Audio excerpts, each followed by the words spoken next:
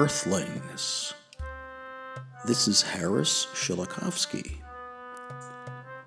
I'm a musician and a big fan of science and of great scientists, and this is my podcast, Opus Magnanimus. When I look at the universe, I seek the underlying order of cosmological things, as others have before me. I attempt to organize the dreams, theories, and discoveries of stargazers and dreamers, astrophysicists, astronomers, astrobiologists, and other scientists from both the past and the present, which they have magnanimously shared with us, and to create pieces of music that are inspired by those cosmological things, such as the exciting new pictures from super telescopes that are enabling us to travel back through cosmological time. The experiences, the experiments, and the inventions of these great scientists throughout history. Our great scientists also experience life and culture themselves, so I hope these pieces will help us feel what they feel, hear what they hear. Some of these pieces of music will be included in the final version of Opus Magnanimus. By listening to the episodes of the Opus Magnanimus podcasts, you are seeing, hearing, and experiencing firsthand the creation of a grand musical creation.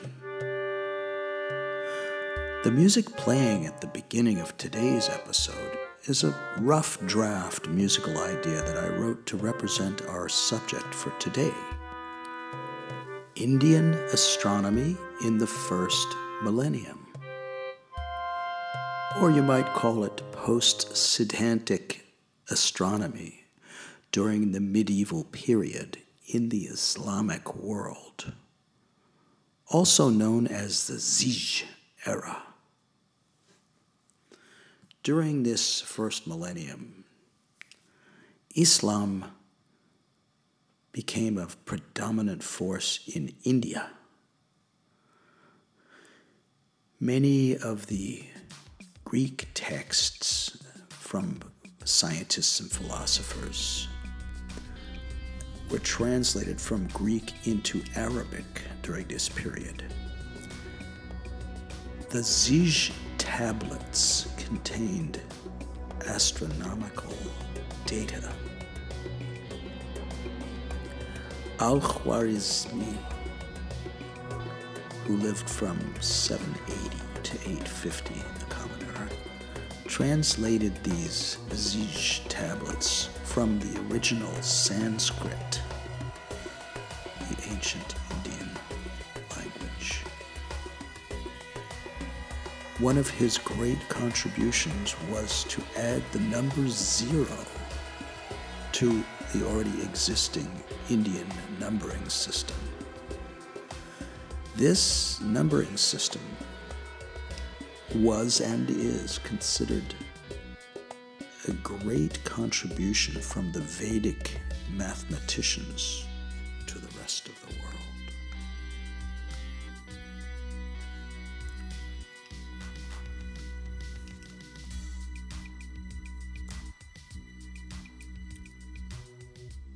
So Abu Jafar Muhammad ibn Musa al-Khwarizmi was an Islamic mathematician who wrote scholarly works on Hindu Arabic numerals.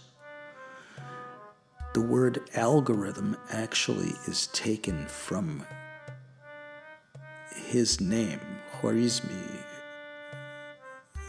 and his algebra treatise called the Hisab al-Jabr wal Muqabala gives us the word algebra and can be considered to be the first book written about algebra.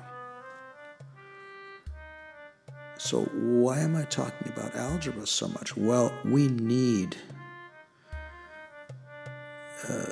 these types of, this way of understanding numbers in order to understand more about the universe. Al-Khwarizmi uses geometrical figures also to explain his equations, which historians feel shows that he must have been familiar with the second book by Euclid called Elements. So here again, we see the influence, as we have before, of people in the distant past on people in what is now the present, which of course is not our present, but it's the first millennium present. So anyway, this algebra is considered the foundation of the sciences, in fact. Now people think that Diophantus was the father of algebra, but in fact, Al-Khwarizmi was really more deserving of the title father of algebra. In any case, his work Sindhi was all about astronomy, and it was based on works or writings by Indian astronomers.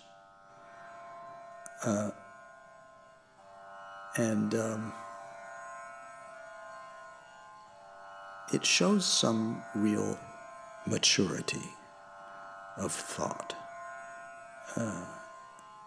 Subjects that he covered were calendars, calculating the actual positions of the sun, the moon, and the planets.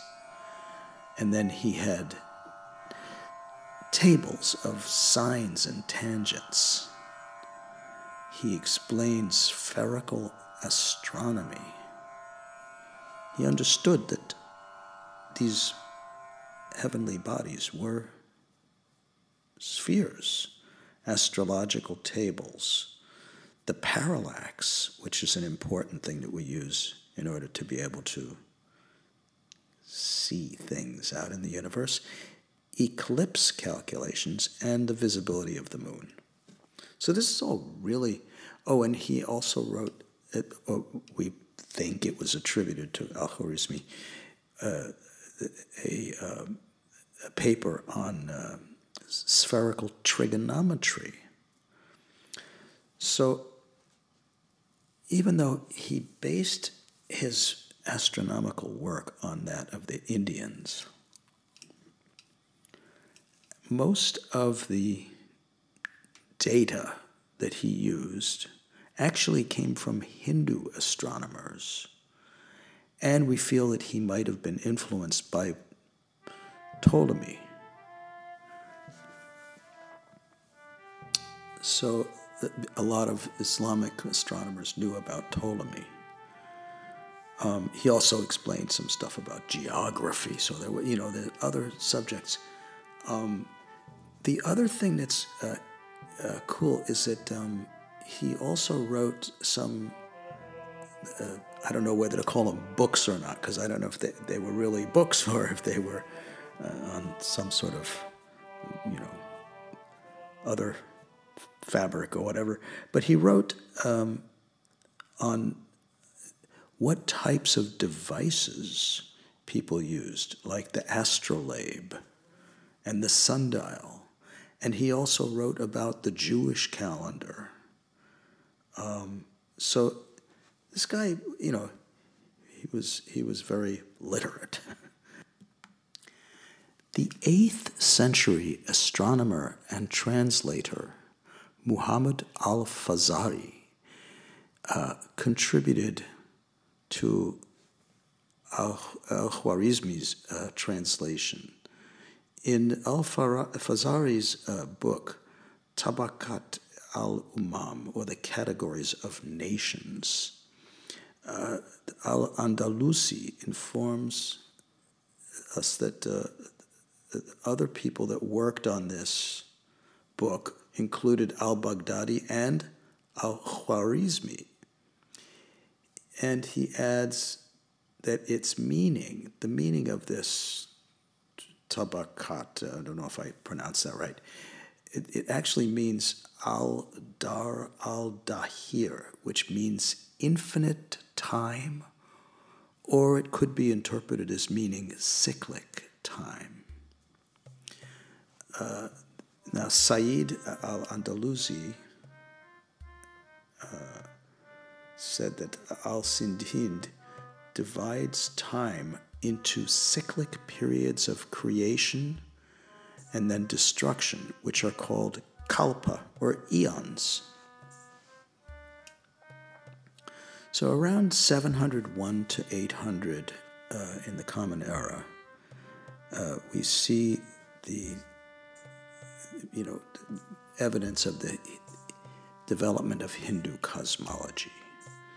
Hindu cosmology, and again, I'm going to give you all the sources for all these information that I'm giving you here. So don't worry, you'll find links that go more in detail about all these subjects. But Hindu cosmology is the description of the universe, according to the Hindus, and its states of matter, and the cycles within time, physical structure, and the effects on living entities according to the Hindu texts. Hindu cosmology also mixes in the idea of a creator who allows the world to exist and take shape. Hindu cosmology upholds the idea that creation is timeless, having no beginning in time. Now, but there's this creation, and then, so in Puranic Hindu cosmology, it has the universe going through repeated cycles of creation, then destruction, then rebirth, with each of these cycles lasting about 4.32 billion years. I find it really fascinating that only recently our modern scientists and scholars seem to have begun to think in terms of a multiverse and these possible cycles of bangs, like not just one big bang, but like many universes being created and destroyed, like bubbles, expanding and then popping, and then expanding, more bubbles and popping. We're part of this massive bubble maker, like a child's toy. But we see evidence in Hindu cosmology of a parallel thought process, 1,200 years, earlier or whatever, which is, to me, quite incredible because, and the idea, again, just going back to what we were saying a moment ago about the each cycle lasting 4.32 billion years, that seems sort of almost like accurate. It's a very specific amount of time that they say these cycles happen. Now, I think obviously it must be much more than 4 billion years for a universe to be created and destroyed. But the concept is the interesting thing. Here's what you're hearing right now is the music that I've created to represent Puranic Hindu cosmology, or what I call the maybe multiverse. You'll hear first creation, which is represented by the idea of purity. Listen to the purity of the sound. I've represented purity with the flute, which has a very pure tone. And then destruction, which I haven't actually created yet.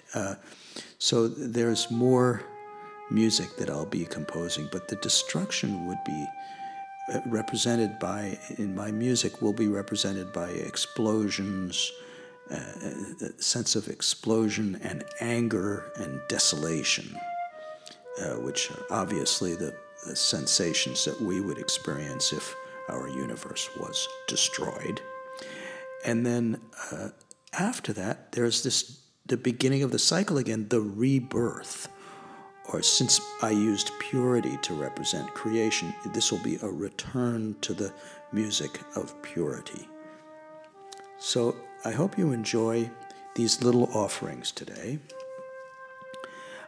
You'll notice that today's episode was much shorter than our usual episodes.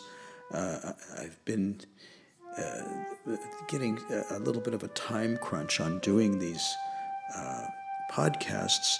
I'm hoping that I'll be able to keep going every 2 weeks, but we may have to change our schedule to once a month because I am a busy music teacher also,